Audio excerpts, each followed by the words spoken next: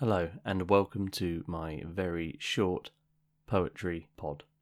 I've been really overwhelmed with the amount of downloads I've had for me reading other people's poetry. And even though it goes against all of my core to compare myself by recording my own, I am going to give you a quick recording of my own poetry. But before I do, let me take you on a trip back through time. The year is 2006. I've just started university. And up until this point, while I had fallen in love with Philip Larkin's poetry and I'd begun to really appreciate just how powerful verse can be, I hadn't yet really got round to writing my own poetry with any real success. And I still haven't. And nothing ever really quite prepared me for my first term at the University of Chester, where on my English course, one of our lecturers said that one thing that they liked to try and do every now and again was gather people together who enjoyed writing recreationally and, essentially read our own stuff aloud. Now, I'm sure there are some people whose toes are curling right now at the very prospect of this, and it sounds very cringy and very, very twee. Believe you me, I was one of them.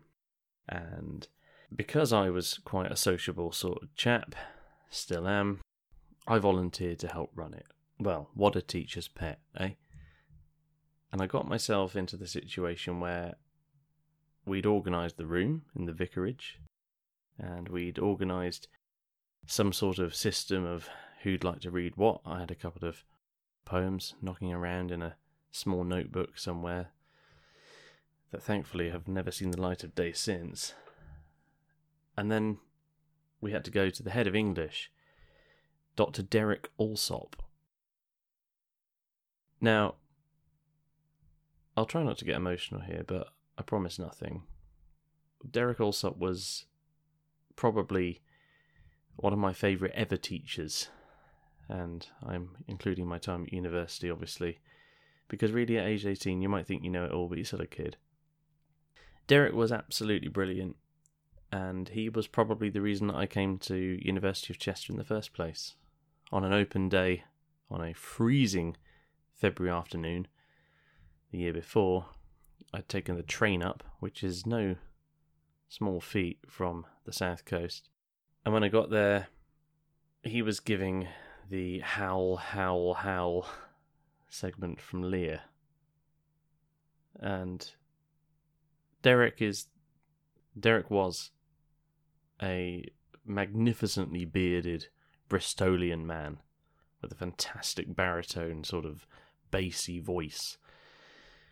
And he just did what I've tried to do ever since I've become an educator, is just hold the room. And just be there. Have such a presence in what you say. Believe everything that you say. And if you don't believe in what you're saying, then don't say it. And of course, that's idealism talking, but I believed in him at that moment in time. And he talked about just the sheer grief of this scene. And I was absolutely mesmerised. And from that point, I thought, I don't care that there are other universities that might be higher up the league tables. I don't really give a shit. I want to come here. I want to be taught by him. And the irony was, I never actually had Derek as my lecturer. Not properly. He was the head of English. He took certain modules, which I just so happened not to take. I had many other great lecturers while I was there, including Graham Atkin, Ashley Chartler, Emma Rees, Peter Blair, and others who I'm sure their names will come back to me the minute I press stop on the recording. But I digress. Derek was the man. And I went to him, to his office, and I sort of knocked gingerly on the door and said, hello, Derek. So everything's set up for tonight. I've got the chairs set out, and we've got a sort of running order. And he sort of finishes reading something or typing something or whatever it was he was doing, and he sort of looks across at me like he's never seen me before. And to be fair, he probably didn't have a clue who I was. I'm just some first-year undergraduate. And he went, right, okay, remind me, what time does it start? And I went, I think we said 7 o'clock. He went, oh, right, okay. Will there be booze? I went, sorry? He went, booze, drink, we're going to have a bit of a laugh, or are we going to be stood around or getting sad? And I went, no, I think we just said bring a bottle or so, you know. And then he reaches into this drawer and brings out the best part of 40, 50 quid in cash from the petty cash drawer. Different, right, now, it's 5:45 now. Gives you the best part of 2 hours to go down to the offie and get some proper wine. Don't get that rubbish either. And I remember thinking, what an absolute legend. That evening we had, and many evenings after, of course, that was the template, and we got to hear his own poetry, him reading other poets. I couldn't tell you for the life of me what they were now, and I'm sure somebody who knows Derek will have a list of his poems. He sadly passed a couple of years ago of pancreatic cancer, and I really, really missed him. And one thing that it really gave me the confidence to do was read poetry aloud, because that's what I believe it's for. Yes, reading poetry in quiet contemplation is a lovely thing to be able to do, but I believe it's for the ears, not just for the eyes. And so I've tried to keep that tradition alive in some small form, like the smallest of embers from a fire that I once was involved in. And if that isn't a crap metaphor, I don't know what is. A lot of my poetry that I managed to actually commit to paper, it does have shades of darkness to it. And so I'm going to read to you a poem which is very personal to me, and yet it is about a place that I must say I've never been. So there's a couple of layers of complexity here. The poem itself is called The Forest. And just to clue you in, there is a forest around the base of Mount Fuji in Japan, where people can often go to take their own lives. I've only been to Japan once, and I've never been to Mount Fuji, but my time teaching in South Korea, which I've mentioned a few times on the pod, has given me a small insight into the issues surrounding East Asian attitudes towards shame and mental health. Ultimately, it's seen as your problem, and you don't want to bring shame upon your family. I then saw a documentary some years later about an elderly Japanese man who worked as a park ranger in the forest, and how a large part of his job was trying to talk people out of killing themselves. He explained that people use coloured tape that they wrap around the trees, and they sort of leave it like this sort of trail, if you like. And they use this tape to show that they're in a dark place, but that they want to be found.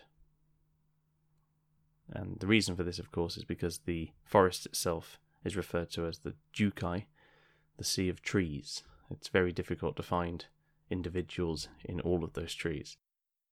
Now, when he followed this trail, he usually found a tent, which was a good sign, or most of the time he could also find a body. Rarely did he find both. But in this little documentary, which I urge you to watch, but if you are affected by talk of suicide, I maybe say that you shouldn't watch it. There was something in this man's manner that I found so gentle and so calm in the face of this awful grinning death lurking among the trees, that I felt compelled to make him the subject of this piece. So, this is more of an observation of a few things. It's certainly not a condemnation of those who decide to make a permanent choice for what are often temporary problems. Far from it. It's looking at how selfish mental illnesses can make us. How they cloud our judgments and our view to blue skies overhead that might otherwise give us hope. The Forest. Azuo Hisashi patrols the Jukai, a sea of trees. A compass around his old neck and a pair of bright white gloves show, like a conductor of traffic. He walks with an undertaker's speed until he sees the tape wrapped around the pine trees tight. He knows that if he follows it, he'll find something. He always does. The tape is hope or dread. Those who unwind it do so as a lifeline for finding their way out of this mossy, labyrinthine place. Sometimes he finds them at the end of a rope. Pain and anguish at the last. Today, he just finds some poor soul's tent lashed to the trees, and by the entrance, some empty bottles, raiment packets, a stove. The tent is empty. He smiles. If they'd killed themselves, they'd take this down. He wonders where they went. It isn't always this way. Last month, there was a girl of college age. He tries to forget the dress, her new shoes, the Hello Kitty bag of books, her little skull picked clean. Birds chatter about their young overhead, not heeding the dead. "You think you die alone," he said. "That's just not true.